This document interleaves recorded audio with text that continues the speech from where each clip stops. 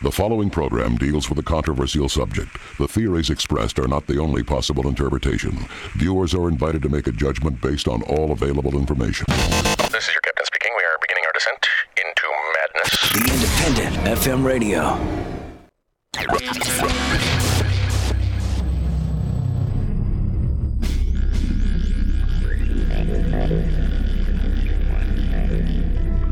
Open your mind.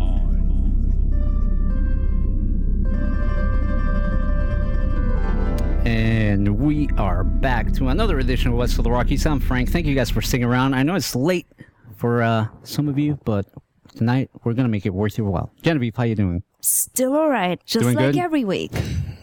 That's always good to hear. It's Sunday night, it's West of the Rockies. How could I not be doing well? Yeah, no, you know what? And I'm really excited because, like I said at the beginning of the program, I'm really excited for October. I quite enjoy Halloween. I enjoy all the spooky, It's scary... my birthday, that's all I have to say. And it's your birthday, yeah. I mean, if you're fortunate enough to have your birthday on Halloween month, I'm sure you have a very cool theme party. At least I would. But tonight, to continue with that theme, we have a really, really cool guest, which I will allow you, Genevieve, to introduce. So, if you would. All right, well, for this evening, we've got Houston Huddleston on air.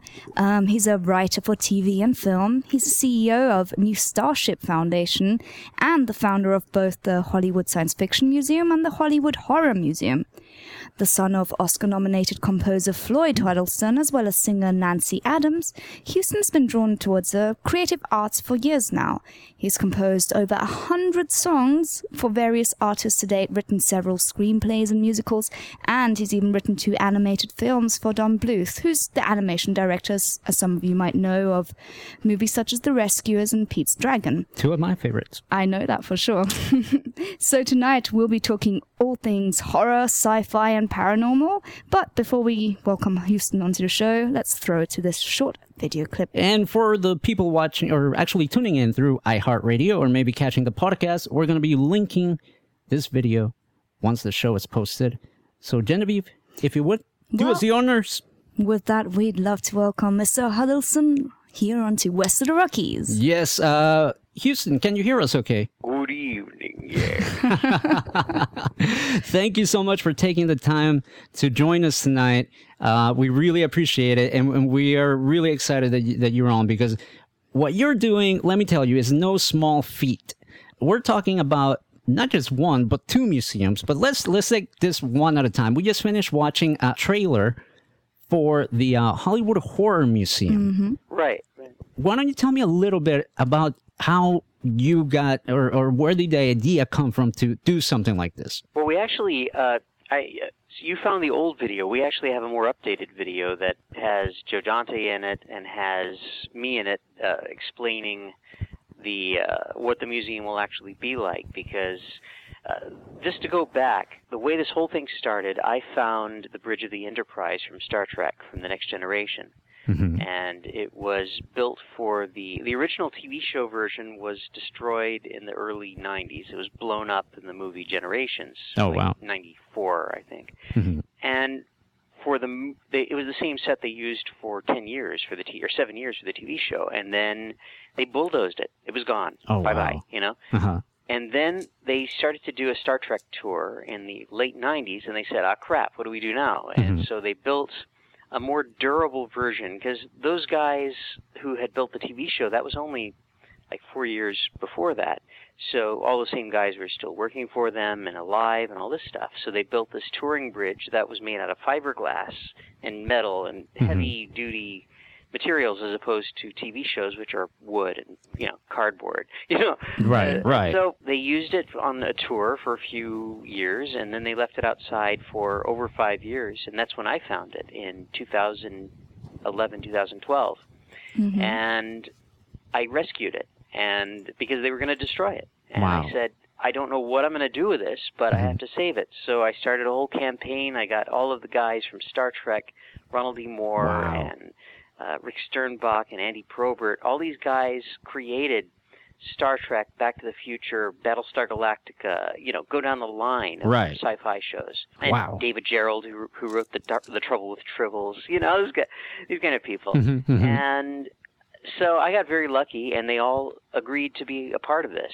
And then about a year went by, and we realized there is no museum in the world that could accommodate the Bridge of the Enterprise. Mm-hmm. It's so massive. Right. And, yeah, okay for a 6-month, 3-month tour, but not permanently. Mm-hmm. And I said, let's create our own museum. And not just Star Trek, but everything. Star Wars, Firefly, Deep Space Nine. It's the next rational Doctor solution. Mm-hmm. Exactly. Babylon 5, you name it. Everything. This Island, Earth, everything. Right, So, right. Yeah.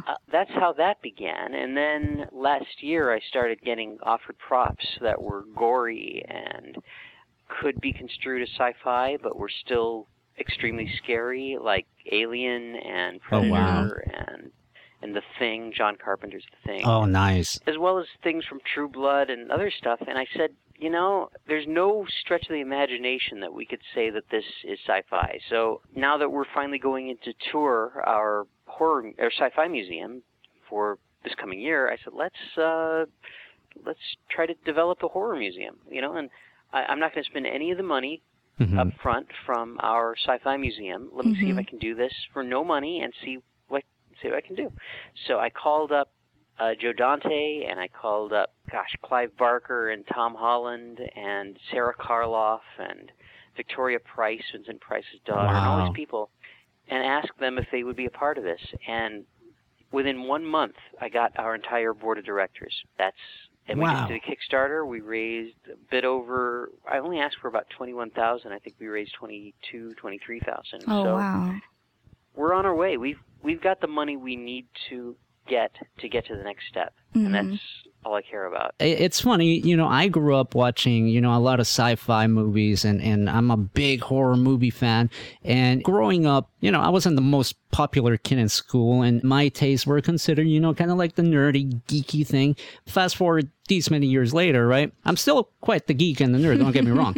But it seems that sci-fi and horror, the genres have become more accepted to the point where they're almost mainstream.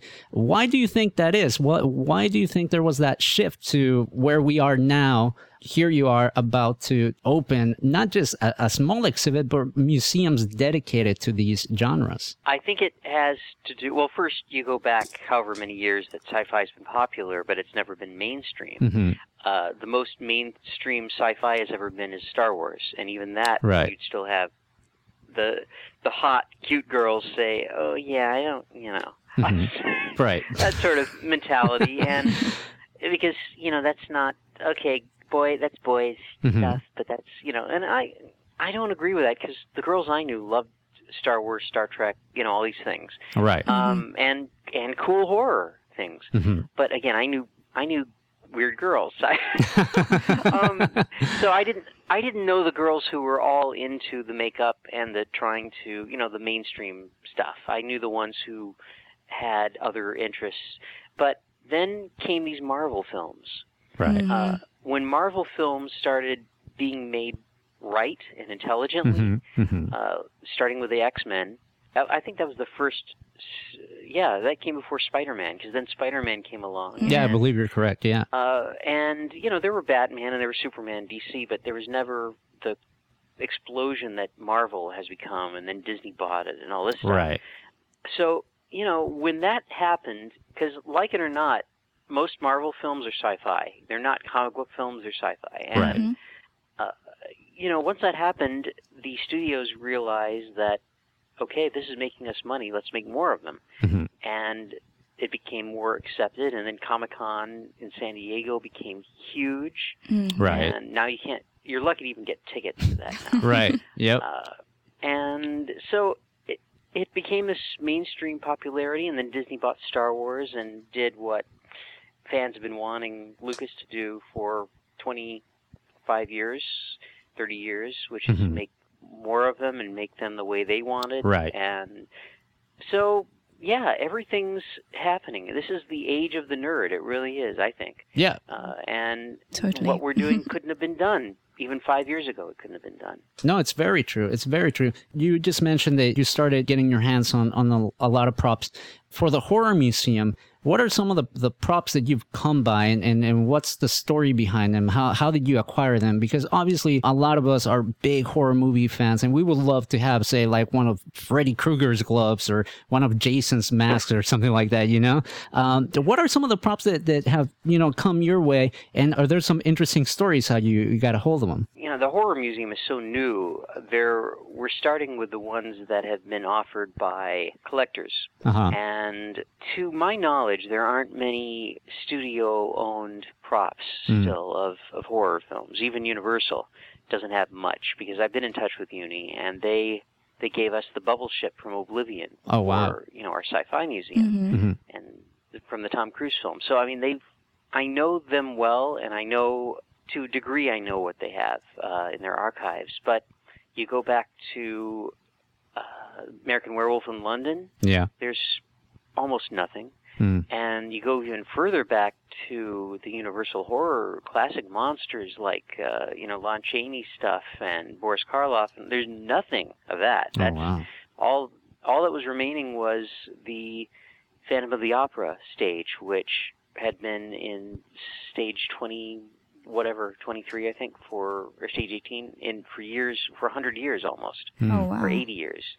And they just recently dismantled it, and it's in storage right now. And we're trying to get that. I don't know if we're going to get it, but that would be a huge coup to get, because that's the oldest movie set in the world. Wow. Anywhere.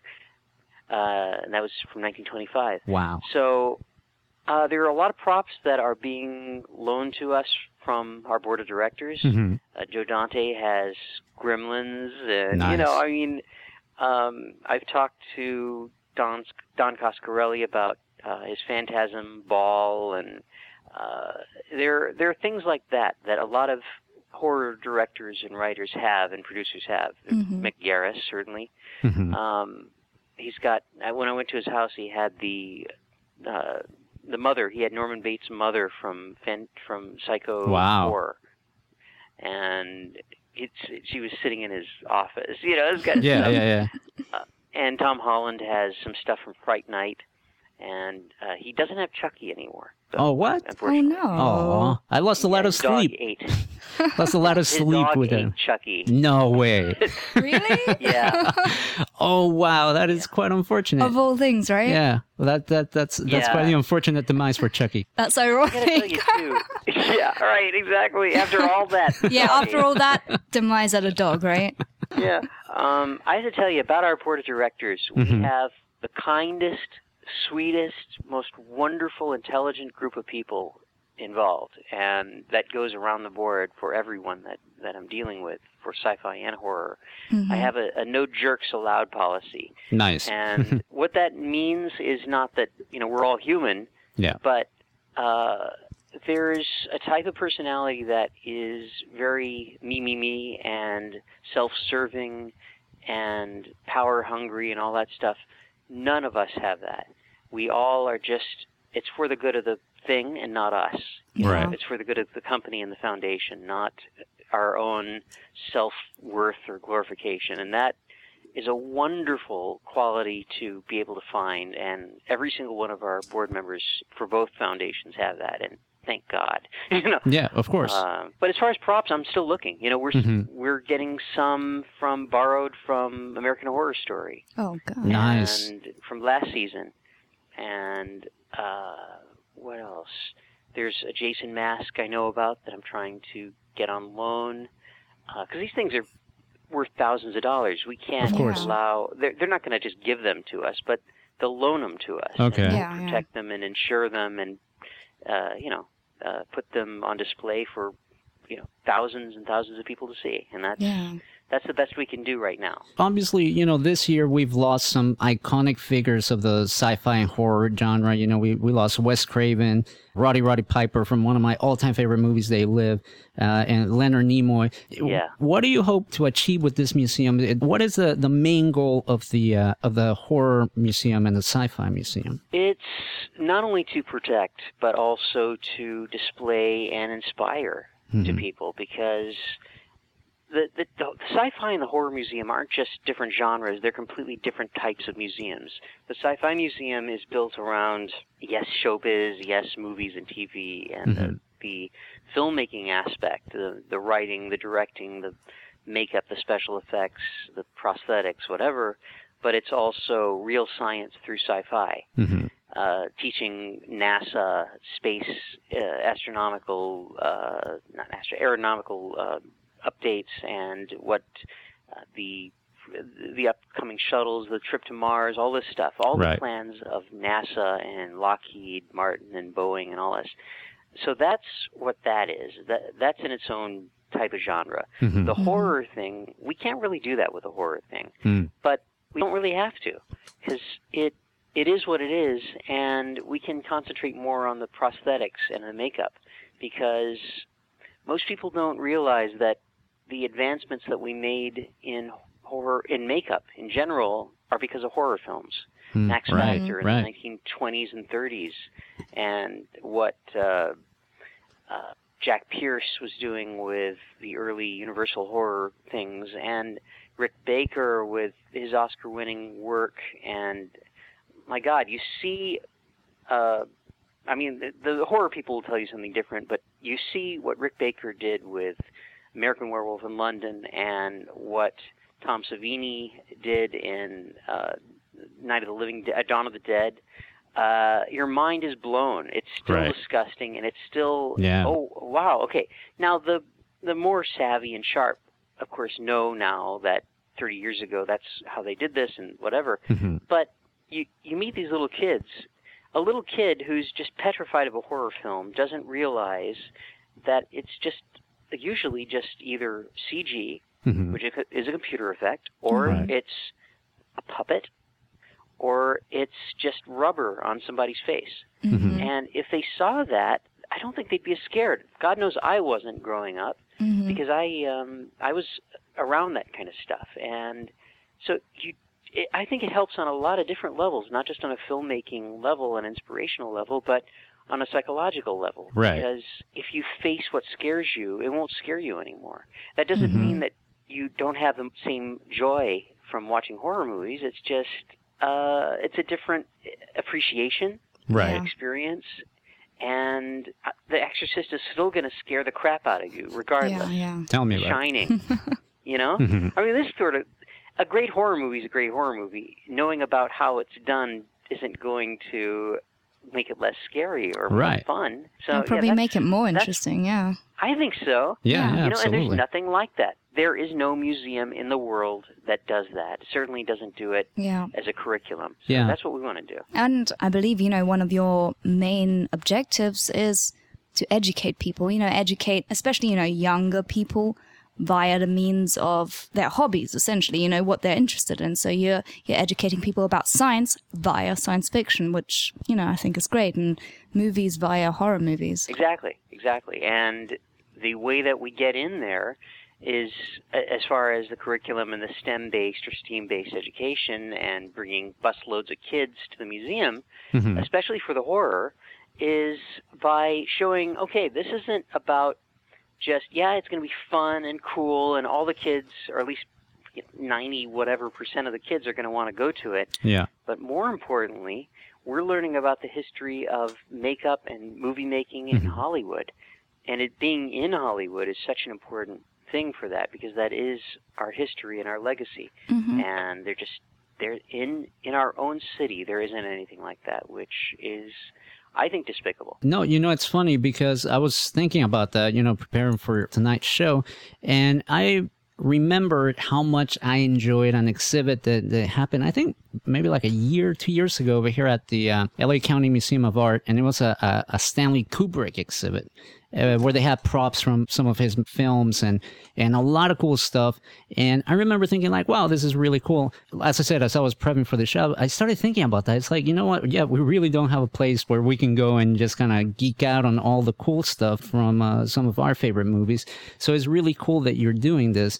Now, speaking of Kubrick, you mentioned The Shining a minute ago. And I know there's a fun little fact about you that I wanted to see if you could share with us about you and The Shining Shining. There was a somewhat of a connection there. Can you tell us about it? Yeah, well, my father had worked with Scatman Carruthers, who was Scat Cat in the Aristocats, because my father wrote a song called "Everybody Wants to Be a Cat." Oh, that's cool. Nice. So I grew up around Scatman, and he was one of the sweetest people who walked. He was so funny and talented, and just a cute, wonderful musician and guy. And so he was doing this movie, The Shining, Stanley Kubrick's The Shining, and I was 5 years old, and somehow I got called in to audition for The Shining. Wow. And the original script was laden with profanity for the kid. Oh, really? And I come from a Christian background. So if you look in the book, it's the same way. I mean, there were passages directly from the book that had the kid using the Lord's name in vain and saying SOB and little, things like that a typical 5-year-olds, I guess, wouldn't normally say. So right. Not, you know what I mean? And so I couldn't say those words, and I didn't know those words because my parents didn't use profanity around me. And I did a lousy audition, but I later met Jack Nicholson, and he was as sweet as he could be. And I got to see the behind the scenes, and that's what I was talking about. Between that and going to Universal, and they used to do a makeup effects show at Universal where they would put on prosthetics on anybody, and they'd show you how it works in the old Don Post masks and the Bin Nye makeup kit and all that stuff. It was amazing.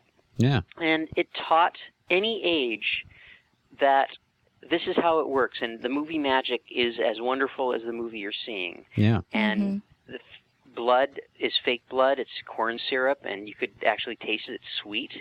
And, it's like Harold and Maude. All these, you could pull out all these different ways of death to freak people out. But those in the know would know, okay, that's fake, and okay, that's a fake prosthetic on the throat. His throat isn't really slit. This sort of thing. Right. But no, I didn't get the part. But I'm glad I didn't. I was a horrible kid actor. But I'm sure you're being modest. I was a good kid. No, I was terrible because I would intellectualize too much. Good kid actors don't intellectualize; they just feel it, and I couldn't do that. I was a good singer. I was a good kid singer. But yeah, I'm glad I didn't do it, but thank God I got to be exposed to that, or I'd probably be a screwed up adult because I'd be watching these things and I'd be petrified of my own shadow. Right. And that's what I want. That's one thing I want the Horror Museum to do. I want it to really people to face their fears. I just want to tell one quick little story. Yeah. There's a guy I met in Houston, Texas, who I went to Texas Frightmare in Dallas. And there was a man telling the story about how he was afraid of everything. He was afraid to leave his room. He was, I forget what that's called, but he started watching horror movies, and he started to see the behind the scenes of them. And he realized that he could face his own fears through movies. Wow. And if he could face that, he could face anything. And then baby steps, he started to go outside, and he started not to be afraid of this. And now he's skydiving. Now, all these other things that I would never do. But that's scary. He got over his phobias by conquering them one at a time. So people who say that horror can't be inspirational and can't help people, they don't know. Wow. And I didn't know till I met some of these people, but now I know. Yeah. People wanted to be psychologists and wanted to go into police research from watching Seven and Psycho and Saw and these sort of things. So yeah, there's a lot there that people will get out of it what they bring to it. Yeah. So you put it out there for them, and voila. Yeah, no, I mean, that's very true. I grew up being tormented by my older brother who would force me to watch, the Friday the 13th movies and the Nightmare on Elm Street. So it's funny because, for a while I was really, really scared at night. But, the more I watched him and, he would take the time to explain how roughly they did some of the tricks, the fear does go away. And it's almost like you begin to enjoy the movie. Yeah, you begin to enjoy the scares. And it's a very valid point, what you just said. On the note of Seven, I'm interested to know whether you've been keeping up with the new American Horror Story. I have not. I saw the first season. I'm so busy with these things. I really don't have time to watch much of anything. I still watch Walking Dead.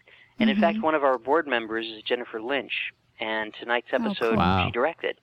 And I didn't see it. I've got it taped, but they don't call it taped anymore. They call it...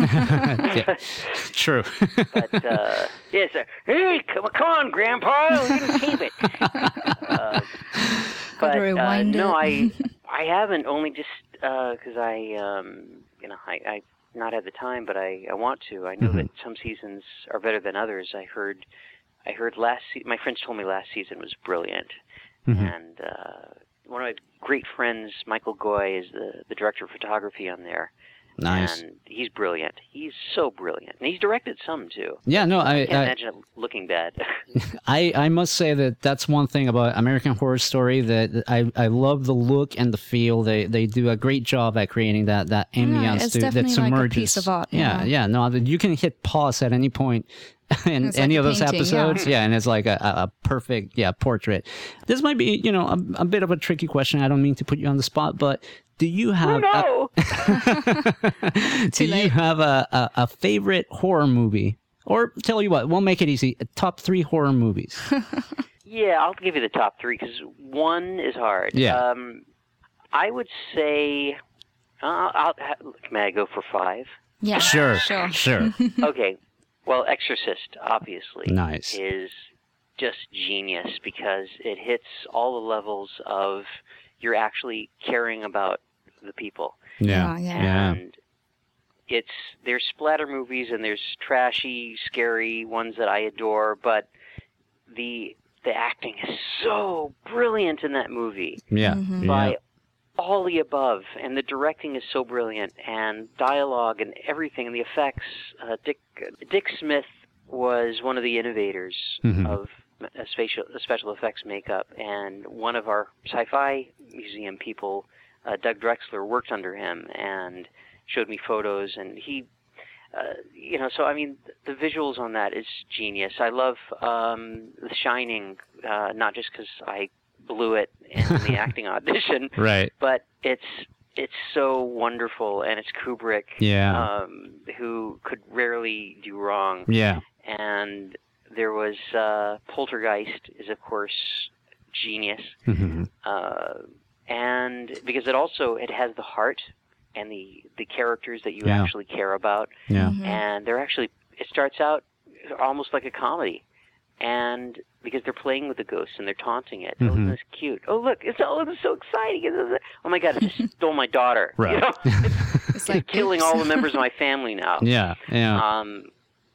So there's that, and there's also, going back further, there's Legend of Hell House, which most people may not know about, but it's you got me on that one. probably, it's from 1973, I think, and John Huff directed it, who also directed Twins of Evil, the Hammer film, and he also directed Escape to Witch Mountain. Oh, okay. Which the first half of that is a horror film, until they Disneyized it. But the first half of it's much more like the original book, and it's a scary movie. But Legend of Hell House is probably the most accurate paranormal film you'll ever see. Oh wow. I'm making a note of that, by the way, because I haven't seen it, and honestly, I wanna check this one out. Yeah, Legend of Hell House. Well, Roddy McDowall is in it, and so is Pamela Franklin, I think is her name, who is also in the next movie I'm going to name. Okay. The Innocents, which is based on Turn of the Screw. It was written by Truman Capote, and it's so scary and so beautiful. I highly recommend it. Those two last ones are probably the more obscure of my just saying, Halloween and Friday the 13th. Right. And I No, love those are the films. best recommendations. Well, I mean, hey, Bava movies, Mario Bava films are terrifying. Certainly Dario Argento movies, Suspiria. You know, I mean, Yeah. there are real, you know, really beautifully artistic gems out there that are also terrifying films. And I want that to be in the museum. I want people to learn that. Typical fans of horror films are like teenage girls, which blew my mind. It's true. I was in the DC museum, not the DC. I was in the other Seattle, Washington, not Washington DC. Okay. The EMP Museum has a wonderful horror display in Seattle, and they also have a great sci-fi display. Nice. And I was shocked that everyone around me, almost, you know, like 90% of the people around me were teenage girls in that exhibit. Not boys, girls. Wow. And they were giggling and they were running around and, oh my God, look at this. Oh, and they, Wow. And I was like, boy, you know, all the boys around here are complete wimps. That's got to be a bizarre experience, seeing all these girls running around giggling. Yeah. I couldn't believe it. And I was shocked by the demographic. And if they learned the behind the scenes of the thing and saw and were exposed to these amazing Italian films that or Japanese films or French films or German films or even just going back to American horror from the 30s and 40s and 50s and 60s and 70s, the British films, The Wicker Man, and these, you know, I think it would give them a completely different perspective. And I'll get off my soapbox. No, it's quite all right. No, I was going to say that you have a really good top 5 list, and like I said, the last 2 I definitely want to check out, and the first 3 actually made my own list, but the yeah, sure, you just said that. I know, I'm just trying to get points. But you know, and I want to know Genevieve's list too. I know, yeah. I'm all for decision making. Okay, Don't ask me. you got a few minutes while I'll be here for hours. I talk to Houston about this because you know the other 2 films, if you could tell us your thoughts on them. One that really scared me was Rosemary's Baby. That was one, and the other one that terrified me as a kid, and even to this day, if I watch it, like I still get a little bit spooked, is the original Nosferatu. What can you tell me about those 2 films in particular? Are those some of your, maybe not top 5, but what do you think of them as a horror movie? Oh, they're both classics. They are both absolute genius classics that not only scared people and inspired people and got ripped off by keep on going down the line. People may be making horror films now that saw something that ripped them off, and they don't realize the original source of, oh, wow, that, you know.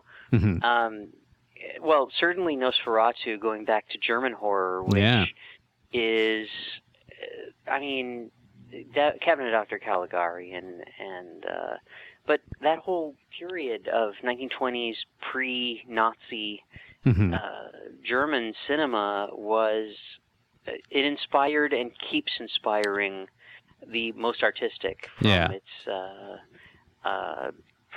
German Expressionist period.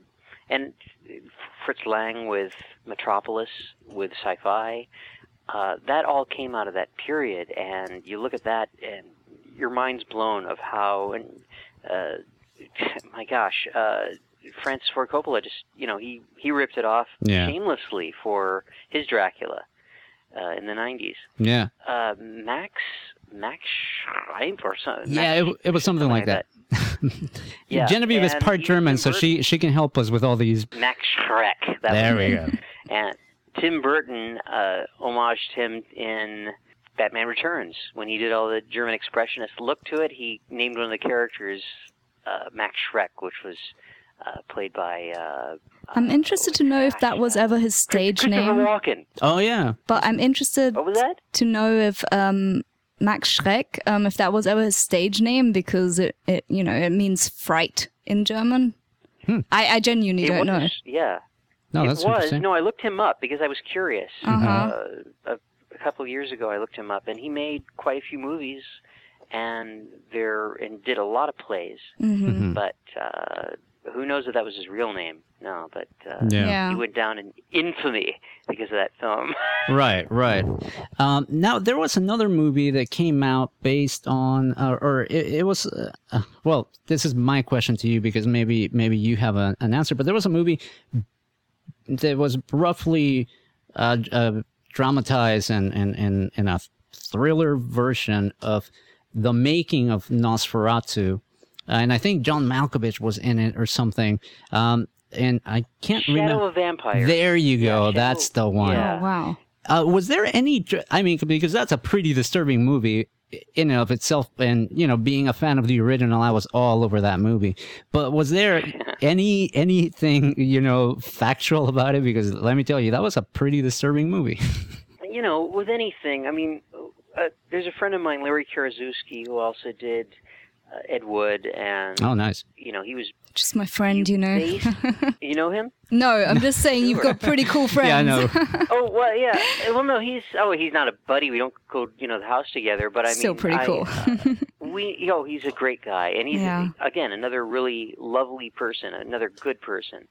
And all these guys are friends. Joe Dante and all these guys are buddies. Yeah. But no, there's always truth to certain things, and then you get to the jumping point as a writer, and you sometimes, if the story isn't crazy enough, you have to incorporate certain things, and they were telling a certain kind of story for that, so there's a lot of embellishment, and it wasn't trying to tell a true story in that movie. But let me tell you, I almost believed it because the original is pretty, like I said, it still scares me to this day, and watching that, I was like, yeah, this could have possibly happened. Yeah, I can't remember that much about it. I just remember they're going certain places that it didn't. At least I've never heard it actually going. Who knows? He might have been a real blood drinking vampire. You never know. Yeah, we were watching. And I heard he was a nutty guy. So yeah, no, we were watching a clip the other day of the original Nosferatu, and I was telling Genevieve, it's so crazy when you look at, when I look at old movies, I don't look at them as just old movies. I try to get in that mental frame of mind of the audience that watched it when these movies came out, and I just picture myself seeing this movie for the first time. Yeah. Nowadays it's such a simple effect, right? The vampire rising up from the casket, but back then that was just terrifying. People had no clue how that was done, and to me, again, that's the charm and the beauty of some of the older horror films. Now, in your list, you referenced Poltergeist. It was in your top 5, and Genevieve, I hope you're getting ready. I'm buying you time. I'm buying you time. I can throw a few movies that I like. You just don't ask me for my one favorite. Okay, but in Poltergeist, obviously, it's a family that's in a house, and they're experiencing some real serious paranormal activity. You mentioned that you're currently living in a house where there may be some weird stuff going on. Do you care to tell us about that? No. Yeah. Next question. That's called the real jerk. Interviewee. That's when it's like, no, I don't. Full of Brando. Like, I don't want to talk about. No, I really talk about the Indians. That's a great impersonation, by the way. Yeah, well, I base it off of John Belushi's Brando. He used to do a Brando that was on the National Lampoon Radio Hour. He'd go like, so it's an impression of an impression. So it's twice as good. It's a meta impression. Wow. Oh, yeah. Well, there's, damn it, Jim, I'm Dr. Nada. He never said, damn it, Jim. Scotty, Kirk never said, beam me up, Scotty. True. Yeah. All these, but you know who did say it? Impressionists. We're doing impressions of these people, and it took on. Yeah, it catch on. Yeah, but, what was the question again? I can't remember the question. Oh, yeah, about the house being haunted. Yeah. I'll tell you, the whole... No, that's pretty good. House, someone had passed away in the house previously, and I had this woman and a dog come in one time, and I always am weary when someone just brings their animal over to jump around and scurry about. And right. Because it's kind of not the greatest thing in the world. I wouldn't do it. Yeah. Right. I wouldn't jump into somebody's house and go scurrying around and urinate on the floor personally. Last time I did that, I got kicked out. Yeah, it was. It wasn't cool. Yeah, I wouldn't recommend it. I wouldn't recommend it. Or my girlfriend coming in there. Yeah. So that. And her dog ran into this one room and started growling and ran out. Mm-hmm. And she goes, "Oh, this house is haunted. That room, wow. He senses something. Our dog senses. Great, thanks. I just bought the house. Great to know. Thanks a lot. Wow. Really appreciate it. Get out." Right. My. Who does? Yeah. Oh my. Yeah. Who wants to hear that their house is haunted? I mean, and you just moved in there. That's not okay. That's cool, but then it's not cool anymore when you're alone. Right. And at night and in the dark. Right. So. I was living alone, and I kept hearing sounds coming from the other room. Banging sounds, knocking sounds, all this kind of thing. Oh, my goodness. And I'd go into that room, and it wasn't the water pipes, it wasn't the floor, it wasn't the so-and-so. Mm-hmm. And it never happened when I was in that room, only when I was in the back room, and I could hear it coming from the other room. Mm-hmm. And finally, I'd just scream, "Shut up, I'm working in here!" And it typically would stop. Oh, wow. So, that's no, moved furniture or any poltergeist activities. But, yeah, but now that there are more people living in the house, my mother now lives in one room, and I've got a friend living in the other. That doesn't happen really anymore. I think ghosts are typically noisier when number one, when they're alone, but number two, when there's energy, like in museums, if there's a lot of energy going on, and then that night, they make noise and do things. Right. That's what I've heard. Because obviously, in Poltergeist, there is the stories of some very unfortunate things happen on the set, and we know that the little girl passed away, and a lot of people said, that the whole production was more or less cursed or haunted, and they brought somebody to try and do a cleansing and things like. Do you believe that is possible? And have you heard of something similar happening maybe on the set of another horror movie by any chance? Well, The Omen, of course, and they said a little bit of The Exorcist, although I think that was kind of BS for The Exorcist.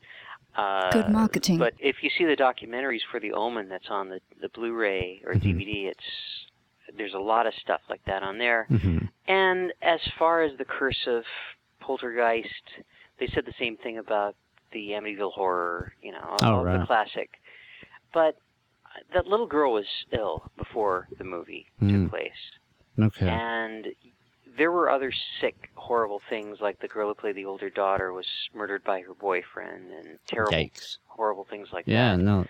If you go looking for trouble and you're reckless about it, things are going to happen.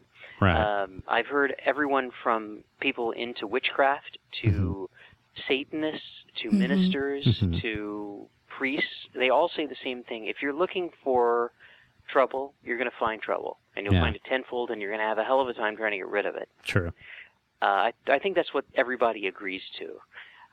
And, yeah, of course, I believe that there are demons about. If you go looking for them, you're going to find something. Yeah. And, even if, with Ouija boards and all that jazz, that's the most dangerous item you can have in your house. Yeah. I used to play with them, and I have zero psychic ability. I have none. Nothing. Right. But I, you do that around people who do have that psychic touch. You're asking for it. Right. And yeah, it's a scary thing. I certainly believe it, and I believe it could happen, and yeah. And I know you have a story about that, but I want you to save it for us, if you can, for after we come back from the break. But let me ask you something, because obviously, now we're getting into a bit of a gray area, if you will. Do you think that there is any kind of responsibility on behalf of the filmmakers when it comes to making certain type of movies? Obviously, a lot of horror movies use, the Ouija board as a centerpiece to what's happening, or witchcraft, and et cetera, et cetera. And obviously, a lot of people people watch these movies and they get excited about it and they want to try it themselves.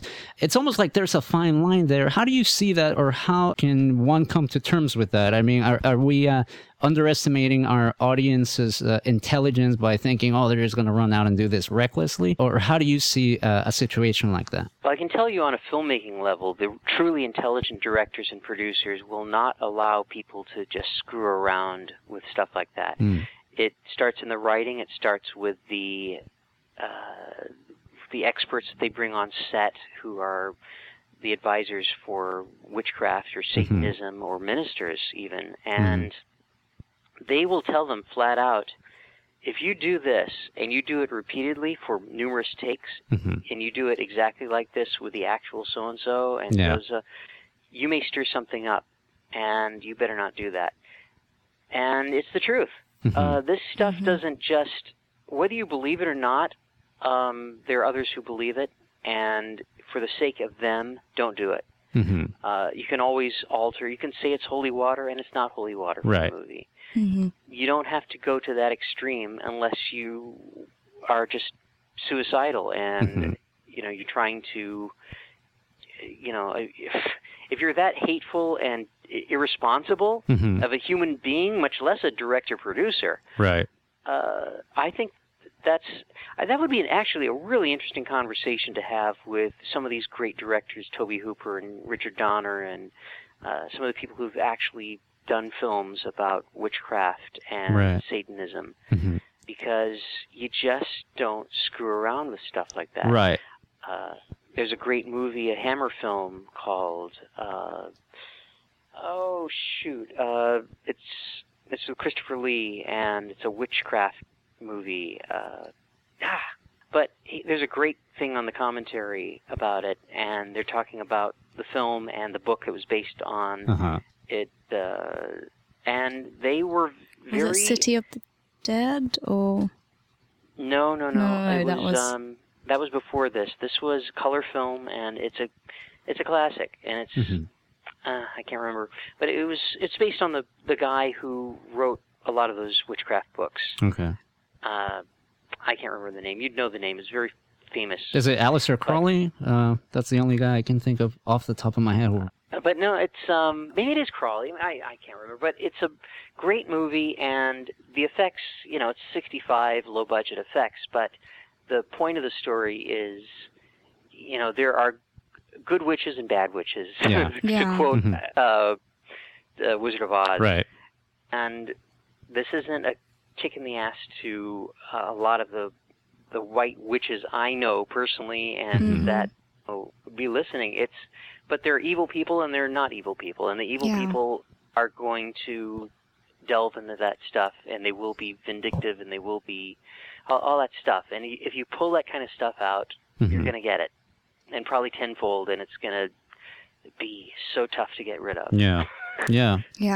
On this show, we've had the chance to talk to paranormal investigators and people on the on the occult side as well as the religious side, and the general consensus to me, it seems that these unseen forces are quite real, and one should tread carefully when doing some of these things. It's about the idea that most people invite it in, whether consciously or subconsciously. You essentially have to invite or allow something into your life. Most of the time it doesn't just appear, it's because people go looking for it. No, it's true. And I have to quote one of our friends, and he's been on the show a couple of times, Ben Hansen, who said, I know the devil exists, so I have no business going looking for him. So maybe that's a bit of advice for some folks out there. You can rephrase that. I know that evil exists, so I don't have to go looking for it. It's true. Houston, we're going to take a quick break. We're going to play about 2 songs, and then we're going to come back. Can you hang on the line with us, and we can continue this conversation? Awesome. And I just found out the name of the movie. It's called The Devil Rides Out.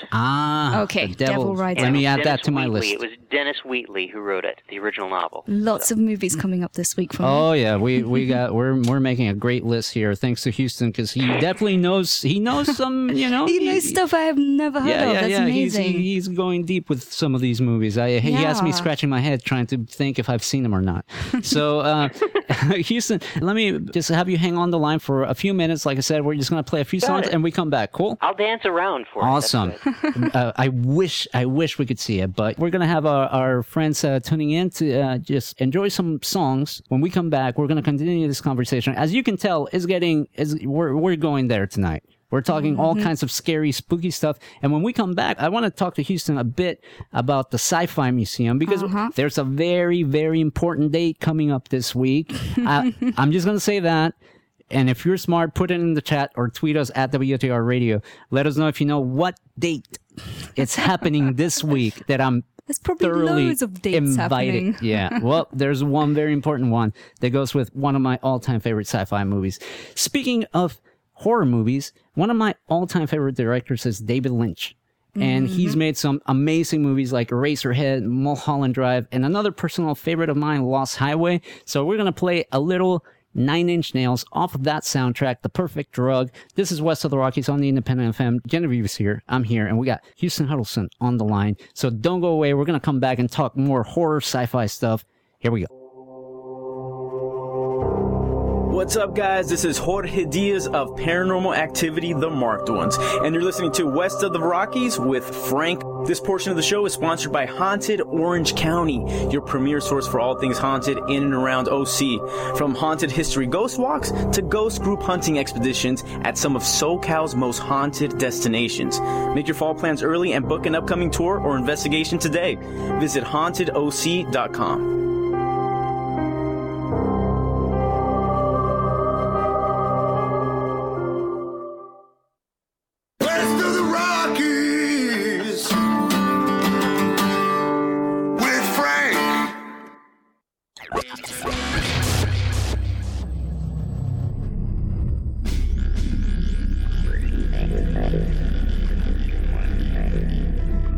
Open your mind.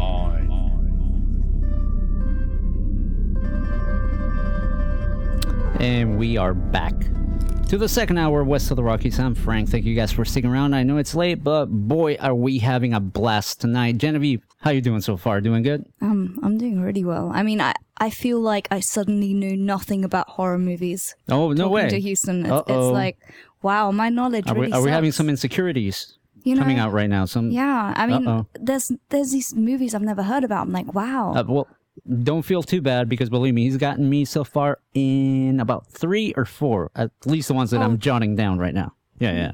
Don't play it down like that. Okay, it's more like 10. But, What is this shining he keeps mentioning? Sorry, what? Exactly. No. Real quick, guys. As always, I'm Engineer Frank on Twitter, West of the Rockies on Facebook. You can also follow the show on Twitter at WOTR Radio, and check out the website, of course, WOTRradio.com. A lot of cool stuff there for everyone to check out. Genevieve Uway on the old Twitter there, and you can catch her here every Thursday nights at 9 p.m. with her very own show, No Added Flavors, music, jokes, facts, stories, and profanity. It's just that's why it's at 9, when kids are in bed. You'd think so. Yeah, well, at least I hope so, because otherwise we're going to be in a lot of trouble. Tonight we're being joined by Houston Huddleston of the upcoming Hollywood Horror Museum and the Hollywood Sci-Fi Museum. Hollywood Science Fiction All in Museum. Hollywood, because obviously Hollywood is the mecca of filmmaking. And of course, we're also the home for, Halloween Horror Nights and all that cool stuff. And we had the pleasure of actually seeing the DeLorean at Comikaze last year. Yeah, and if for the people that are on Ustream, you're seeing a quick picture there. There's Genevieve and myself. I'm a big Back to the Future fan. I was waiting for the end of the question there. Oh, the end of the sentence. Of course you did. And I'm a big, Back to the Future fan. And of course, this week, right, it's a very important date for all of us Back to the Future fans. But let me go to Houston real quick. Houston, do you know what date I'm referring to here? Well, I got to tell you, I have my my laceless shoes on right now. Nice. On my hoverboard. And nice. I'm expecting... No way. Marty! I'm expecting them to just pop out of nowhere. Oh dear, I'm just going to tune out for now. Leave you guys I want to to it. see Jaws 19 or whatever it was. Oh yeah, it was.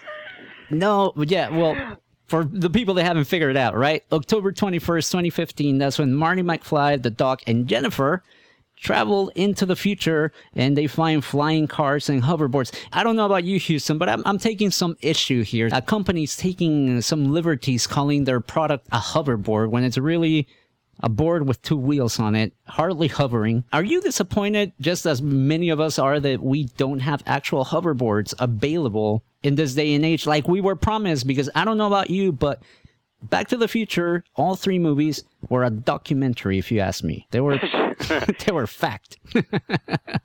Yeah, I blame it on Bob Zemeckis, because he's the one who, in the documentary back in the 80s, said, yeah, as a joke, he said, yeah, these hoverboards are going to be out, we have the prototypes, and they'll be out next year. And so he said that as a joke. And I can tell you, millions of little kids who grew up all want to kick his ass because of that. Tell me about it. Because, we're still not there, and bummer, man. Yeah. But, of course, I probably fall off just as I do on real boards, so, yeah.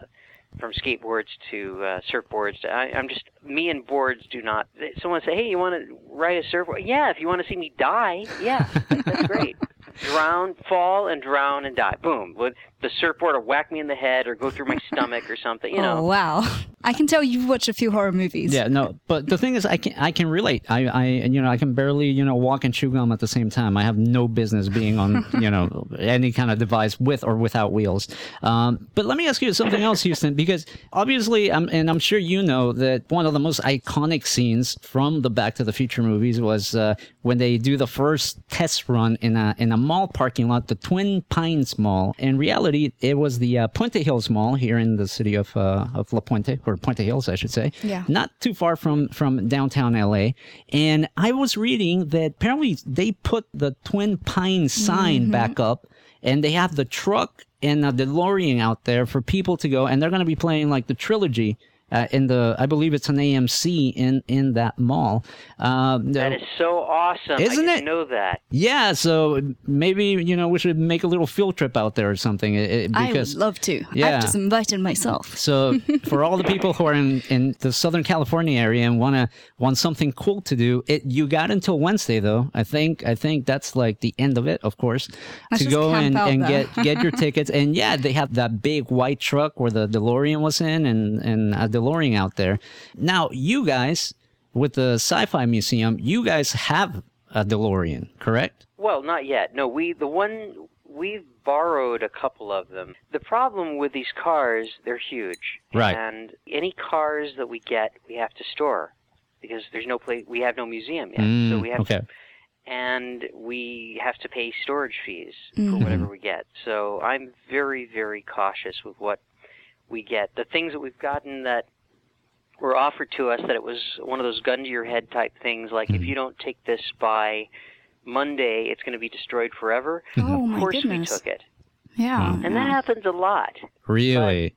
Well, yeah, it's cheaper for them to destroy something and do the write-off than it is for them to pay $10,000 a month To storage. store it. Yeah, true.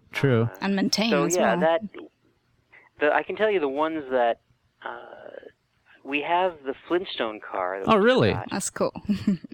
And that was possibly a controversial car to get, but there's only two of them in the world. Really? Oh, wow. Universal has one, and we have the other. And the people who would say, "Oh, that," and Herbie, and the Chitty Chitty Bang Bang, and the Monsters car, whatever, that's fantasy. Well, you tell that to the thousands of people who want to sit in it. Right. Yeah. So it'll pay for itself, having that kind of thing. But so yeah, I may be getting the Ghostbusters car. Oh, no way. That's Sorry, so I cool. literally just died here. Yeah. We've died. We all knew what he meant. It's a 1959 Cadillac ambulance, and those things are like hen's teeth. And one was offered to me, and I may be getting it for the museum because our tour starts next year. Wow. And that thing's about 20 feet long, and that's got to be stored. But still, it's one of the original Ghostbusters cars. So how could I say no to that? Yeah, no, that's great. That's another one of my favorite movies for sure. Now, when you were talking about how it's cheaper for studios to destroy something, one of the things that really hit me right in the childhood, as they say, was when I saw a picture of the spaceship from Flight of the Navigator. I don't know if you remember that movie. And apparently it was like in some back lot, just collecting dust and being exposed to the elements. And I remember seeing this picture and, with almost, tears welling up, going like, how could anybody just be so cold? It's because that's what the DeLorean, the original screen used Back to the Future DeLorean, sat outside in the cats, pooping in it, oh birds my God, living in it, for years and years and years and years, with the windows open, no less. Oh my God. You could drive by it in the tram as you passed by. Oh, look, there's a Back to the Future DeLorean. And it just recently was restored for this year, I think it was, or earlier this year it was restored. And nice. It's beautiful now. Oh, that's great. Know. I went backstage to Universal not a few months ago, and I said, what's that under the tarp? That's Jaws. He's just sitting out there under the tarp, been sitting out there for 10, 20 years. Wow. It wasn't the screen used. It wasn't Bruce, because that sunk to the bottom of the ocean and rotted. But this was the one that Universal used for their tour for the 70s. Right. And it's sitting outside. You can pass it if you're on the studio tour. You'll see it on your right. They're not going to point it out and say, "Hey, there it is." But it's under a tarp, and you'll see a fin. No way. What else is it going to be? Right. So, and I'm trying to get that. I'm trying to put that in our horror museum. I'm on it, man. I'm not letting any opportunity. And they said, well, it's got to be passed by Steven Spielberg. Well, pass it by Steven. Right. Let's talk to Steven. Of course. Let's see if he says no. Does he want it sitting outside rotting, or does he want it in the museum? Yeah. Well, and that's the thing. I mean, I can't believe that all these iconic things are just out there. But luckily we have Houston, who's taken it upon himself with an amazing group of people, and hopefully gather all these things that I think played a key role in our growing up and watching movies and being fans of movies. And movies do define people's, childhood and lives a lot of the time, honestly. Yeah, no, it's true. Absolutely. And you know what? I have a clip here about the Hollywood Sci-Fi Museum that I would like to show. And again, if you're catching the podcast or listening on iHeartRadio, we'll be linking this to our interview once we post it on the website. But I want people to check this out real quick and see a little bit of the work you guys have been doing, putting together this Hollywood Sci-Fi Museum. So let's give it a listen.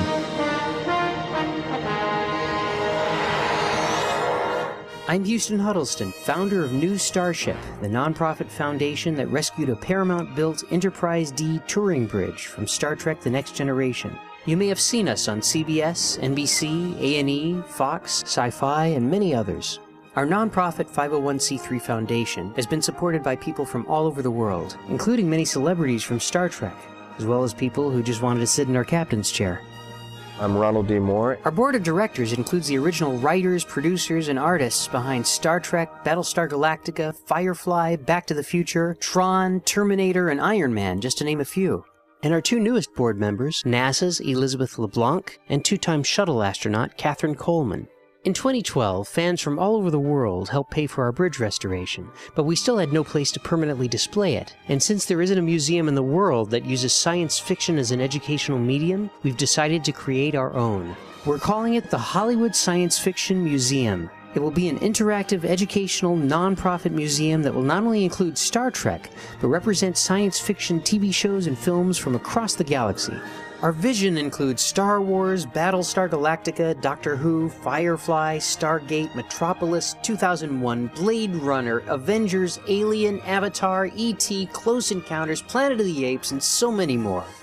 The featured rooms include a hall of interactive robots, a hall of real robots like Asimo, NASA's Rover, and Robonaut 2, a hall of cars you can actually get inside of, a hall of interactive spaceships, a sci-fi movie studio, and so much more. It will also be one of the only museums in the world that is completely solar-powered. What makes our museum unique is combining sci-fi with groundbreaking new STEM-based programming that will teach and inspire all ages about space, science, biology, geology, mathematics, engineering, medicine, and all aspects of filmmaking, from writing, directing, makeup, stunts, costumes, to computer graphics. And cosplay will be allowed in our museum by visitors and employees.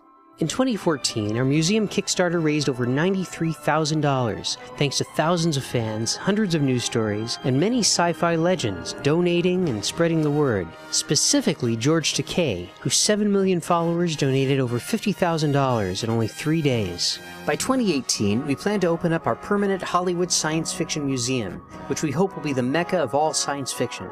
A 3-story futuristic building with a gift shop, sci-fi restaurant, and 1,000-seat theater that will show films, live plays, and music events.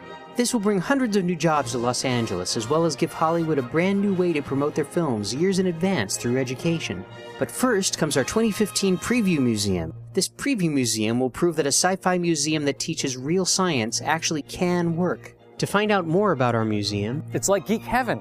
Go to our Facebook and Twitter or join our mailing list at HollywoodSci-Fi.com.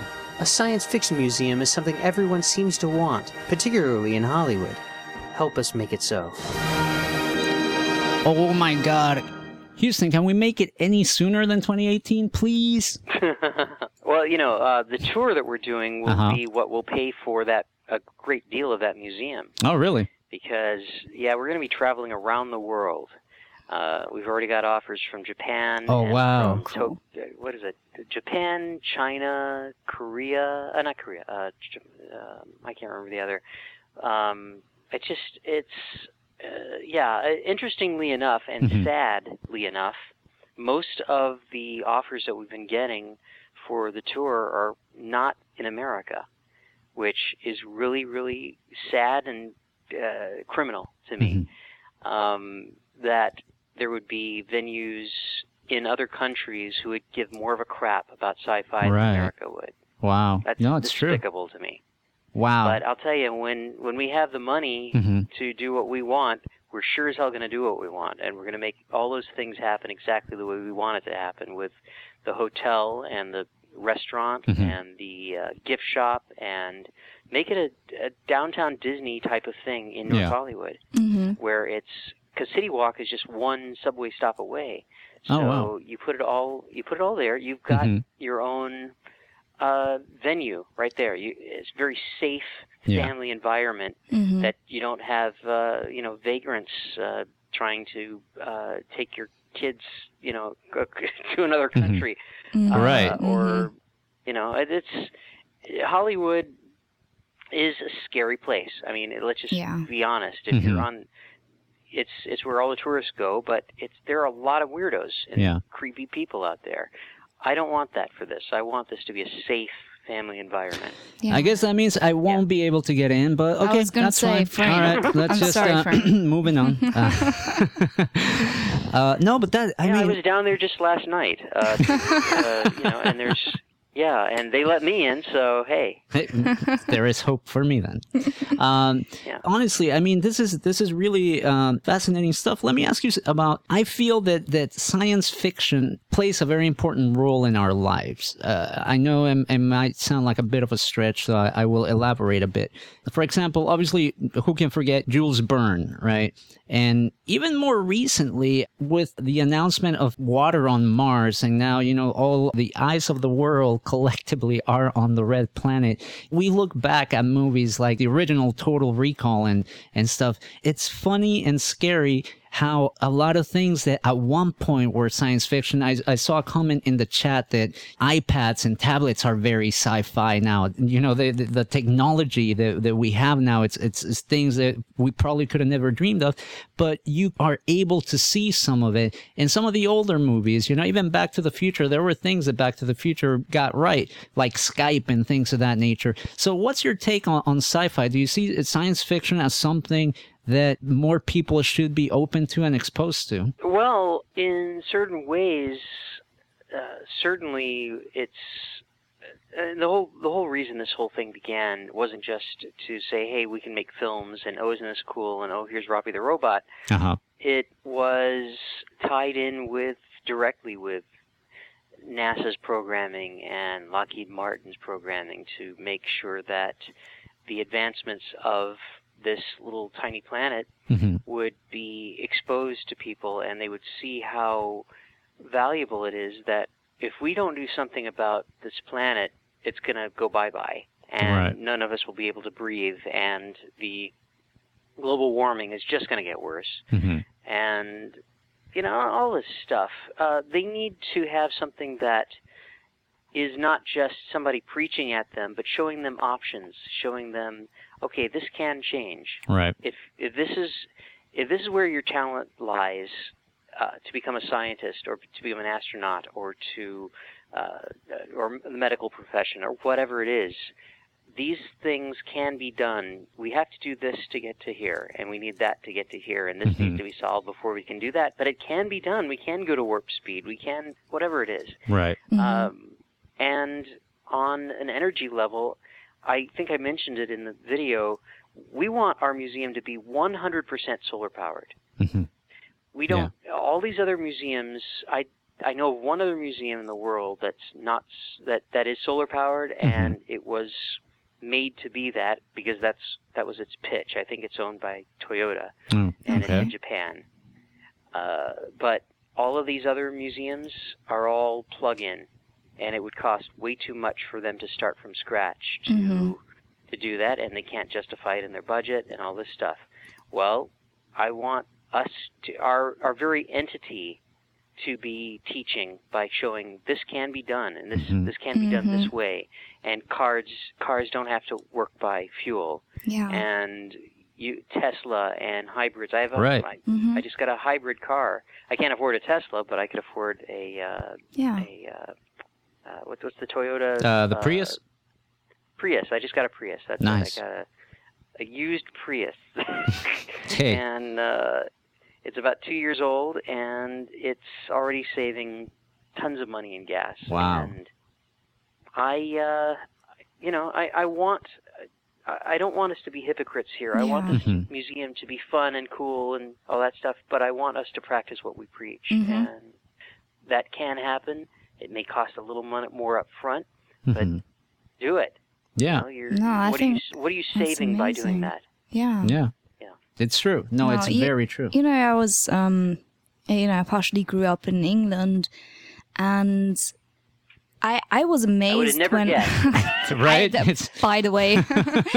But, you know, when I came over to Southern California, of all places, I was absolutely shocked by the fact that everyone was not using solar panels on their housing and their buildings, because we were using, you know, we had solar panels on our houses, and that's in England. We don't have sun in England. So if people over there can use solar power, people in SoCal can do that 10 times over. Yeah, that's true. Right. Shout out to Professor Madness in the chat. He's saying, Frank, I can say right now, get this guest back ASAP. 2 hours is not going to be enough. I would agree. We're having a lot of fun with Houston Huddleston tonight of the Hollywood Sci-Fi Museum and the Hollywood Horror Museum. And we're talking all things sci-fi and all things horror. And you know what, Houston, let's shift gears and let's go back into the horror genre, because I know, Genevieve, you've had plenty of time. Okay, so now we got to hear your picks for horror movies. What all right. Well, you know, I don't do favorites, but one thing I can say is I love my French horror. Okay. And I don't know why, but I have a special place in my heart for a movie called Martyrs. I believe it was by Paul Laugier, and it's incredible, you know, in terms of the storyline. It almost has two storylines. It has a first part and has a second part, and it's gruesome. It's disgusting. Right. But it has a storyline. But just check it out, Martyrs. It's different. It's so different, and it has this weird philosophical undertone, you know, in the way that French movies just randomly throw stuff in there. And I guess, you know, in that vein as well, that I love this movie called Frontiers. And again, French horror movie. It starts off almost American, you know, these people going on a bit of a road trip and end up at this weird horror hotel type of place. But the French go hardcore on that stuff. Dude, really hardcore. You're gonna have to give me the spelling afterwards, because obviously my French is not. Oh no, these two movies are just, and one more movie again. And I'm not even sure if it can be classed as a full horror movie, even partially a horror movie. But it was a book originally, The Cement Garden. I don't know if you've heard of that, but one of my favorite actresses is Charlotte Gainsbourg. Charlotte Gainsbourg, yes. That's one of my favorite films, too. Yeah. Oh, no, she's amazing. I mean, even in movies like Antichrist, you know, it was a weird movie, but aesthetically and in terms of acting, you can you know when the people in it are good, even if you don't like the storyline, you know, or even if it's weird. But yeah, no, it's The Cement Garden. It's that weird type of horror. Jane Birkin was the writer-director of that, and that's her stepbrother. Oh, wow. I had no idea. No, uncle. Sorry, it's her uncle. That's who it is, because his sister is Jane Birkin, and Jane Birkin was her stepmother. Okay. Because Serge Gainsbourg was her father, so that was the tie-in there. Oh, wow. But, I had no idea. I love her. Oh, my God. Oh, she's amazing, right? Fearless. Oh, wow. Fearless actress. What was that, the Lemming movie that she did? It's such a bizarre movie. It was called Lemming. I watched it in German, but in Germany it was called Lemming, I believe. It was strange. She does the weirdest movies, but she carries them off. I don't know how she does it. Well, anyone who would have the guts to be in a Lars von Trier movie is A1 in my book. Exactly. He just, boom, here's the line. Okay, we start over that line. Dogville and Idiots, right? And what? No, don't mention, about the Nymphomaniac. Oh, wow. And they had Volume 2 as well, right? Yeah. Oh, God.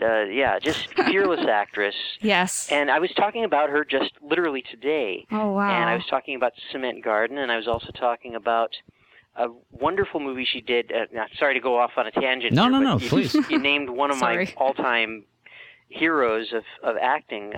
She did a movie called The Science of Sleep by Michel Gondry. Wait, and I can't remember the storyline, but I think I've seen a bit of it. It's a very personal movie. If you want to know anything about Michel Gondry and his life, watch that movie.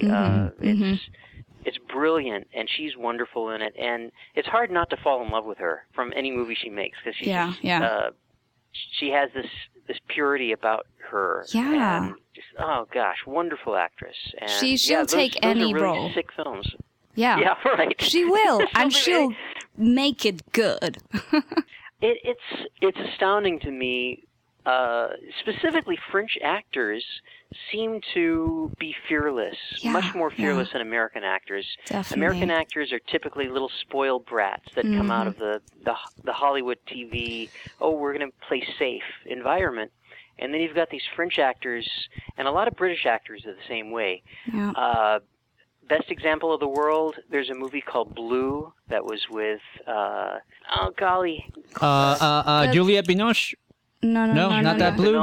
Not the It's a German actress. Not the Christoph Kieslowski. Yeah, Juliette Binoche. And it was Christoph Kieslowski was the director. There you go. And there's a scene where he asked her to walk across. It's early in the movie. Her family just dies, and she's walking across this fence. Yeah. And she does the thing with the fist, right? Like against the. That was her real. That was no effect. She actually scraped her fist up for that. Yeah. Oh, I know exactly the scene. And that's so powerful. And for the rest of the movie, her hand's bandaged up because her hand was bandaged up. Right. An American actress would call never do that. And you'd have every pile of legal doo-doo in the world if you pulled something like that. And, I hate to sound like a Euro snob, but having been in the businesses, my whole life, I can tell you that American actors just would not do that. They would not put up with it. And I love again, back to Charlotte Gainsbourg. Yeah. Wow, I would love to meet her. She's a Oh hero my of mine. goodness. I think I'd faint. Yeah. And as it reminds me of Diana Kruger as well, or Diane Kruger. I don't know how you say it here, but she does mainstream movies. But you look at her IMDb filmography, and she's doing all these French movies and German movies in between that you don't hear about, but she'll do them even if they don't pay, half as much as the American movies, and that's what I respect. And Jodie Foster did the same thing when she was pretty much all throughout her career. She's made French films that no Americans ever heard of, but they were important to her because they were brilliant directors or whatever. Yeah. That's a really interesting, and that list, those are all really sick, disturbing movies. Awful, but it reminded amazing. me of another French, High Tension, it was called, Haute Tension. It's a great movie. I highly recommend it. It's from 2003. High Tension, it's called, and it's one of the most terrifying films you'll ever see. It was French, and the director later came to America and made not as great a movies, but that movie, seek it out. It will scare the crap out of you. Is there I can't remember exactly. I mean, I'm hoping it's the same movie, but I think it stars or there's two young ladies in the movie, and it's almost like a hostel type of thing happens. That's it. That's the one, right? Okay, I've seen that, and okay, that one was pretty good. But it's not complete gore porn, Right. Mm-hmm. They tie in the psychological bits as well, It's almost like a Serbian film. Like that was a very psychological twisted. Yeah. Yeah, that's completely nauseating to me. I don't want to watch that again. A Serbian movie. It was High different. Tension, though, it actually has a point to it. Mm-hmm. There's a real story to it. It's not just gore porn for the sake of grossness, And I got to tell you this quick, funny little story. You mentioned Frontiers and the other film. What was the other one you said? Martyrs, right. Yeah. There's I did a play a couple years back, 3 years back, I think it was called Soulless, and it was about this girl who was murdering people to watch the human soul, see if she could prove that there was a human soul out of murdering these people. And one of the people who was at the thing was Daniel Waters, who's a writer he's one of my favorite writers. He wrote Heathers. He wrote Batman Returns. He just so funny and clever and wonderful guy. And at the end of the thing, he was telling me, he says, it slightly reminds me of Martyrs. And I said, oh, God, that was so sick. And he turns to me and he says, oh, well, he said, excuse me, Jane Austen. And that was one of the funniest lines of all time. I often bring that up. So, yeah, excuse me, Jane Austen. Oh, boy. Yeah. I have a question because, we're talking about some really twisted films, right? And the people that make them, and you mentioned this earlier in the interview, they're some of the nicest people out there, right? You've talked to many of these, individuals who worked on these films. Where does one go to come up with some of these really twisted, crazy, scary scenarios and characters and things like that? That's what I've always found puzzling because, again, you see these people being interviewed and they're totally down to earth and funny, yet their minds come up with some real crazy stuff. Because they can dream it and not live it, to paraphrase Rocky Horror, but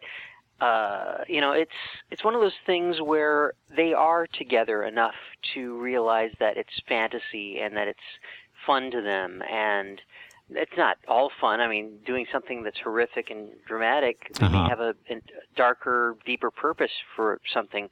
The Exorcist, you can't get more dark or deep than that is to delve into good against evil. I mean, that's really what that movie was ultimately about. And Peter Blatty has said many times that was his, that was his Christianity, that was his Catholic movie. Wow. To try to show that there is evil in the world and there is good in the world. And if one can conquer the other, You may go through hell to get there, Right. but you get there. You can get there if you really want to. Wes Craven, I never met. I tried to get him on our board of directors. I didn't know he was as ill as he was, Oh, my. and it broke my heart. Yeah. I found out he passed away. Yeah. But everything I know from some of our other board members, Mick Garris and Joe Dante, he was one of the sweetest people ever, and the same goes for all of, none of them are bastards, Right. all of them are really sweet, lovely, wonderful people, and, they're loving people, they love their families, and it could be a dream. It could be your research in seeing the horrors of the Crusades, the Children's Crusades, or the Inquisition of the 1500s, or the witch burnings. Right. All this stuff exists, and then you delve into, okay, let's use this as a parable or an analogy of something, and try Right. to say something, not just scare the crap out of you, but actually have a moralistic message that you can inspire people. I'm doing it on the most blatant level with these museums, but you can do it in subtle ways. If you can touch someone, if you can reach to somebody who may want to kill themselves, and they realize that this crap that I'm going through will subside in a day or so, and there's more to living than there is to dying, and Wow. Yeah. you can bring something to somebody else instead of just your petty me. I'm going through hell. My life's crap. So and so. Yeah, but is it worth living if you can bring happiness to somebody else? Yeah. No, there's a lot of heavy stuff in these films, and you may just say, oh, it's just about scaring the crap out of. Well, sometimes they're trashy, crappy horror movies, but other times the deeper ones are really about something. Yeah. Exactly, which is why, I like these movies, like I said, with the philosophical undertones, or even if it's not trying to convey a deeply profound message, it's the fact that it's enlightening you about some aspect of, human understanding or something. You learn something. The ones where you come away and you just don't learn anything and you're just freaked out, but like uncomfortably so, those are the ones that you need a purpose, when you make anything, any form of art. And without that purpose, it isn't much, really. Is that? I don't know. Sorry, I kind of rambled there. No, I agree with you, and it's like I said, that I believe from the get-go, the characters are the thing. If you don't care about those characters and really not just relate, oh, that's me up there, any schmuck can do that. Yeah. But the ones like The Exorcist and The Shining, you actually care about those characters. Yeah, you need that character development as well, which a lot of movies don't do nowadays, Yeah, well, I mean, you could. I know, TV shows maybe more. Well, you have the time, Yeah. You have the time now in these horror shows. Walking Dead, my God, it's a drama. Right. Really. Yeah. It's true. It's true. I mean, and feel free to correct me if I'm wrong, but it almost seems to me like a lot of that just has to do with, a lot of films being tailored to the audiences of today. And audiences nowadays, we're used to instant gratification, through social media and being plugged into all these, gadgets. I feel like people don't have the patience they used to have before of sitting down and submerging themselves in a movie. Nowadays, I feel like a lot of it has to be kind of very fast paced to make sure you don't lose the audience or something like that. Do you see any of that, or could it just be me projecting, my own? No. I mean, there are demographics, and any movie that you're going to see that's a studio film, or even not a studio film that's going to be released by a studio, fits within those demographics. It's PG-13 because we got to get the teenage audience, and if you don't do it that way, you're going to have teenagers or preteens or whatever paying for some little crappy, G-rated or PG movie, right, or PG-13 movie, and sneaking into the R-rated. That's the way they do it. I mean, it's been kids have been doing that for since the creation of PG-13, or probably creation of R rates, and that's so you're losing money on the movie that you made because you made it R. So they're cognizant of that, and it's Crimson Peak PG-13 or R. I can't remember. Oh, you got me there. I want to say it's R, but I am not 100% sure. In the old days, you could make an R-rated film like Alien, and you could get kids in there. Yeah. And it would make money. And now you've got to do the PG-13, which you can't show any gore, really. You can't show anything much more than boo.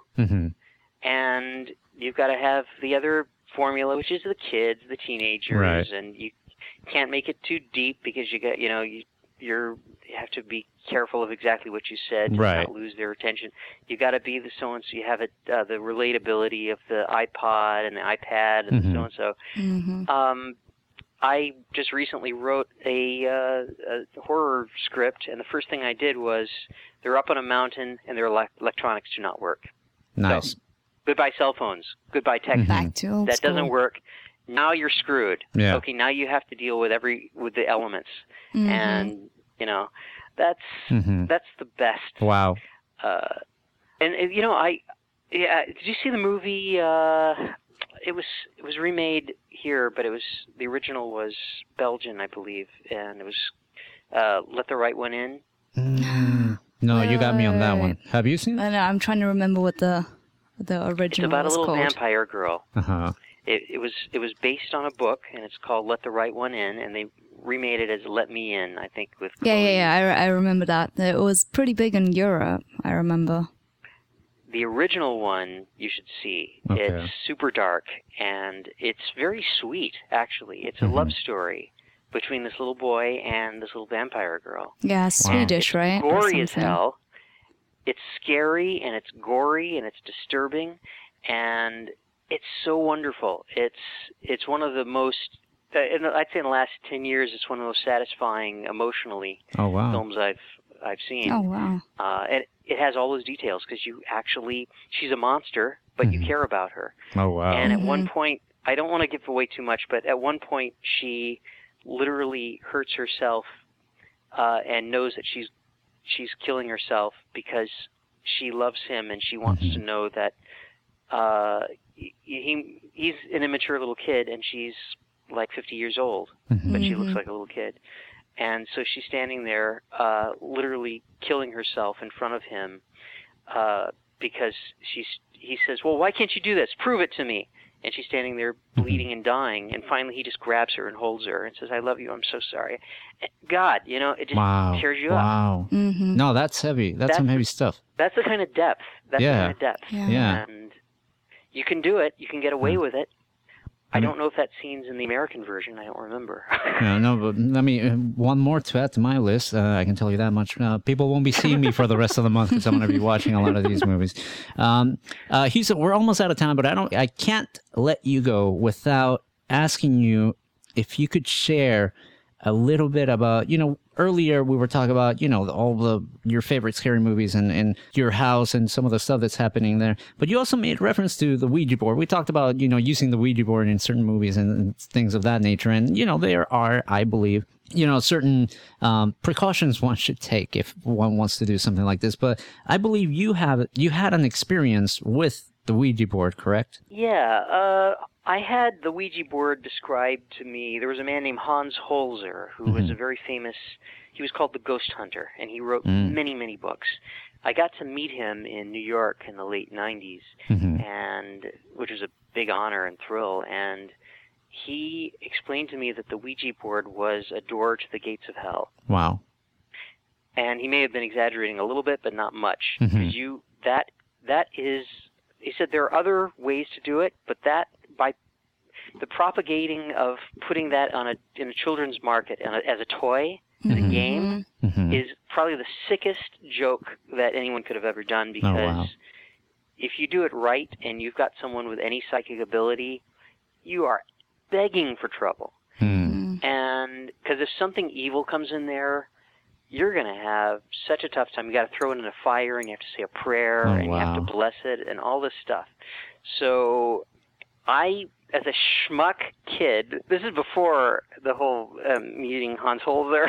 I was there with some friends of mine who were teenagers, and we were they were teenage boys. They were triplets, I think, twins.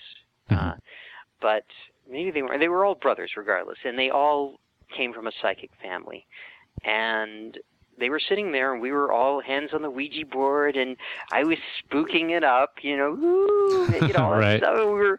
And show us a sign, a complete jerk, Right. And suddenly the lights went out. Oh, wow. We darted out that room. There was not a power failure. The light, the thing worked after that. Something came there. And I spent the night at their house that night. And I did some studying, and I didn't know they were psychic at that point. Oh, really? Okay. And then they told me that other things had happened, and that they have seen things that were not there, and their father had, and all this stuff. Yeah, I never did that again. Yeah, no, I don't blame you. Yeah, no. I've heard different, people tell me their experiences with Ouija boards, and I've done it once or twice, but nothing really major happened. Thankfully, at least I hope so. But it's really, it does make me nervous a little bit. I'm not gonna lie. Every time I see somebody talking about it or trying to do something with them, I'm like, I don't know about that. Like to this day, I have never touched a Ouija board. Oh, really? And it's one of those things when I was younger, quite a lot younger, my mother told me just don't ever touch it. And I just respected that. Yeah. And, she was Chinese and they're very superstitious. Yeah. And since then I was like, okay, I get it. Like, even giving it the benefit of doubt, I was just like, okay, let's just leave it. Yeah, no, hold it. You have German, Chinese, Japanese, and British heritage? I'm totally confused now. Yeah. My mother's side is Chinese, Malaysian. My father's is Irish, German. Okay. It's an interesting combination, to say the least. And, another horror film I highly recommend two, actually, just before we leave. One is called Juliet of the Spirits. Oh, okay. Write It's it a down. Fellini film.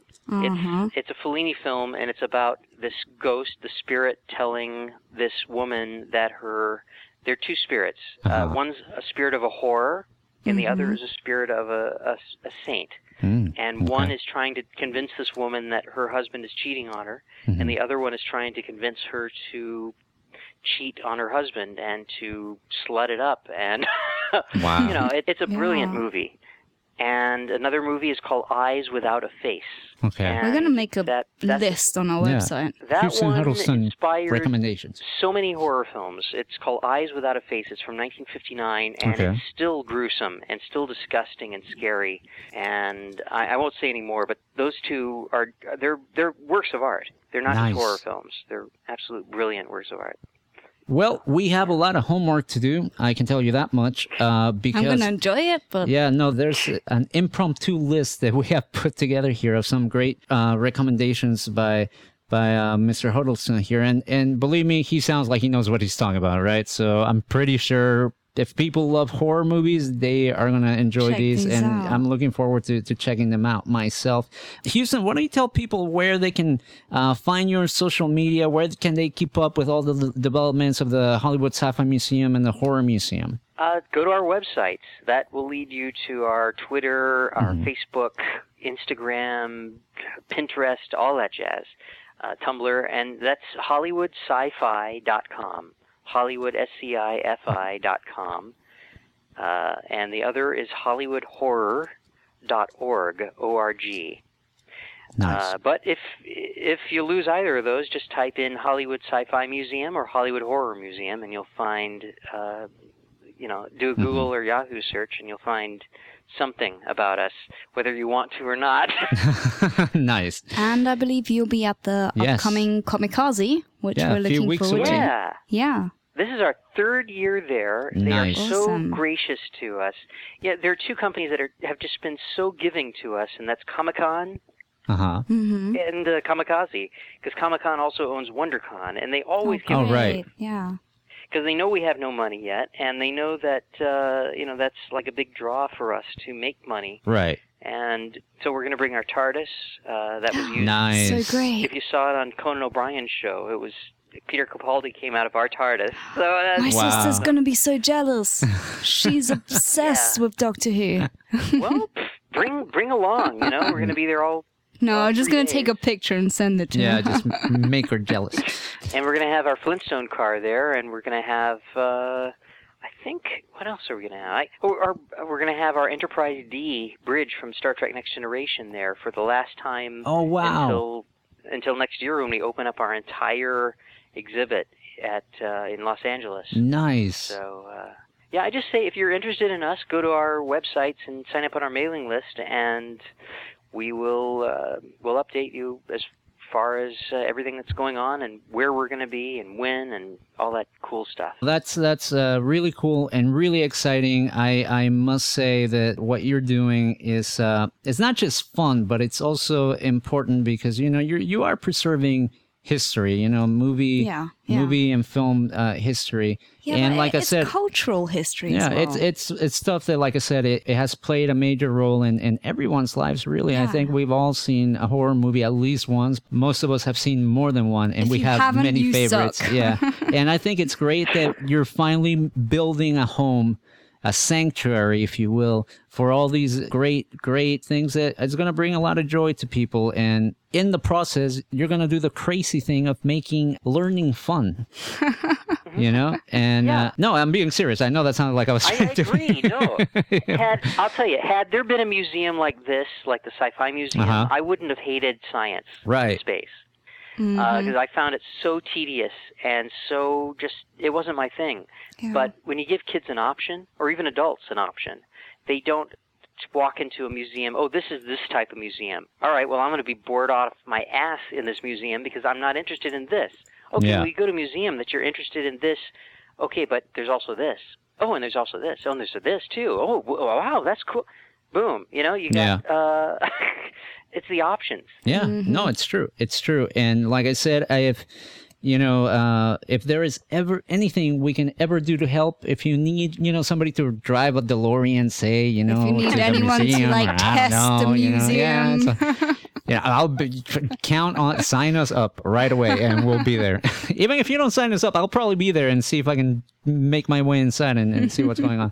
But no, Houston, thank you so much for being so gracious and so kind and generous with your time. We're going to stay in touch and keep up with all the developments because obviously this is exciting. And if nothing else, we shall see you at Kamikaze. We'll be there covering the event.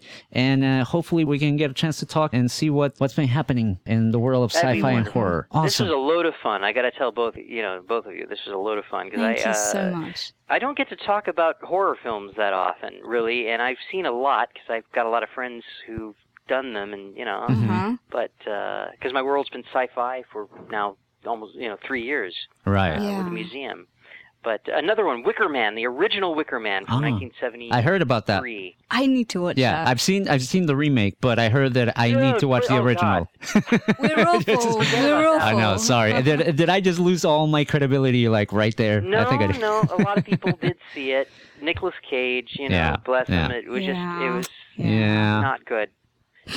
We're just like,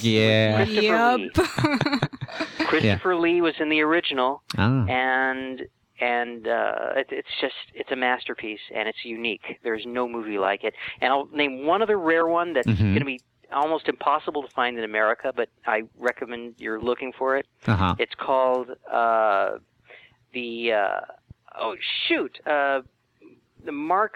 was called The Mark of Satan, and I'm trying to think of the retitled version. Let's see if we can... next time. Yeah, I'll have to tell you next time. It's a wonderful film. Yeah, if you remember... Satan's Skin, it was also Mark called... of the Beast? IMDb, Oh, no. Oh, the Hammer House of Horror. No. I'm just reading off random stuff.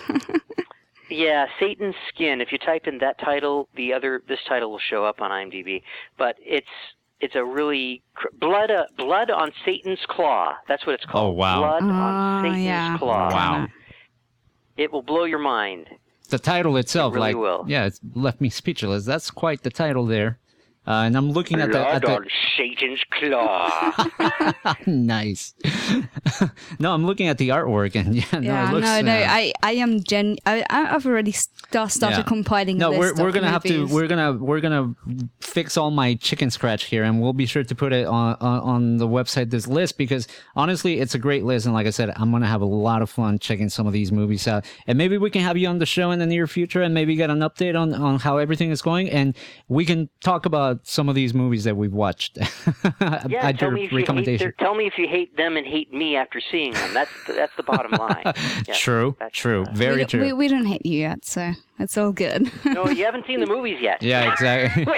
Wait. Don't underestimate the power of hate of a movie, because that's true. It's like, thanks for ruining it. Oh boy. Yeah.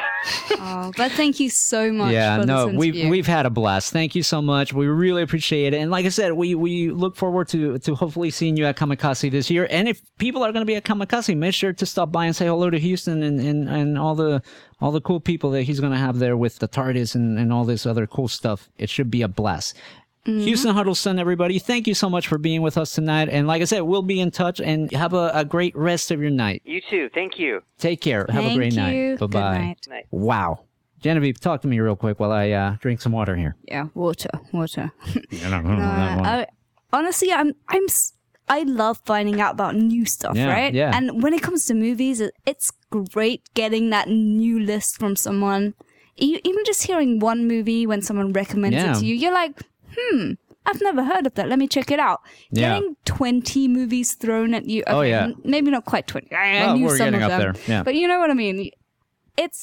I enjoy learning about these movies I've never heard of, and talking to someone who has similar niche interests. It's great. Yeah, no, it's true. And like I said, he's been around it all. He's talked to a lot of the people responsible for creating these iconic movies, and to get a chance to discuss all this. It has been great fun. So if you miss any part of it, check out the website WOTRradio.com. I know we're one show behind on there, but do not fret. We're gonna have everything updated by end of the week. Fingers crossed, knock on wood, and all that good stuff. So check it out. Don't forget to subscribe on iTunes, Stitcher, TuneIn, and all that good stuff to keep up with the podcast. And that being said, we want to thank everybody that tuned in tonight. Mm-hmm. Like Professor Manis, Tony Merlo, I know, so Uncle Creepy in there for a while. And we had Miss Becky B, and we had Kung Pu back again. Kung Pu, thank you. Dear KP. He's officially a repeat, or a she. I'm sorry, I apologize. He. It's a repeat offender now, so welcome to the club. And with that being said, take care, be safe, God bless, don't do anything too crazy. We want to see you back next week. We're going to go out with another song from one of my all-time favorite movies. This one is from the soundtrack of Donnie Darko, which is another great borderline sci-fi horror thriller. Definitely on a culty side. Yeah. So it made it though. Well, again, loved it. The soundtrack was amazing. And this is one of my favorite songs by The Church Under the Milky Way. Enjoy. We'll see you next week. Take care, guys. Bye. Bye-bye. West of the Rockies with Frank the Engineer on the Independent FM, Los Angeles.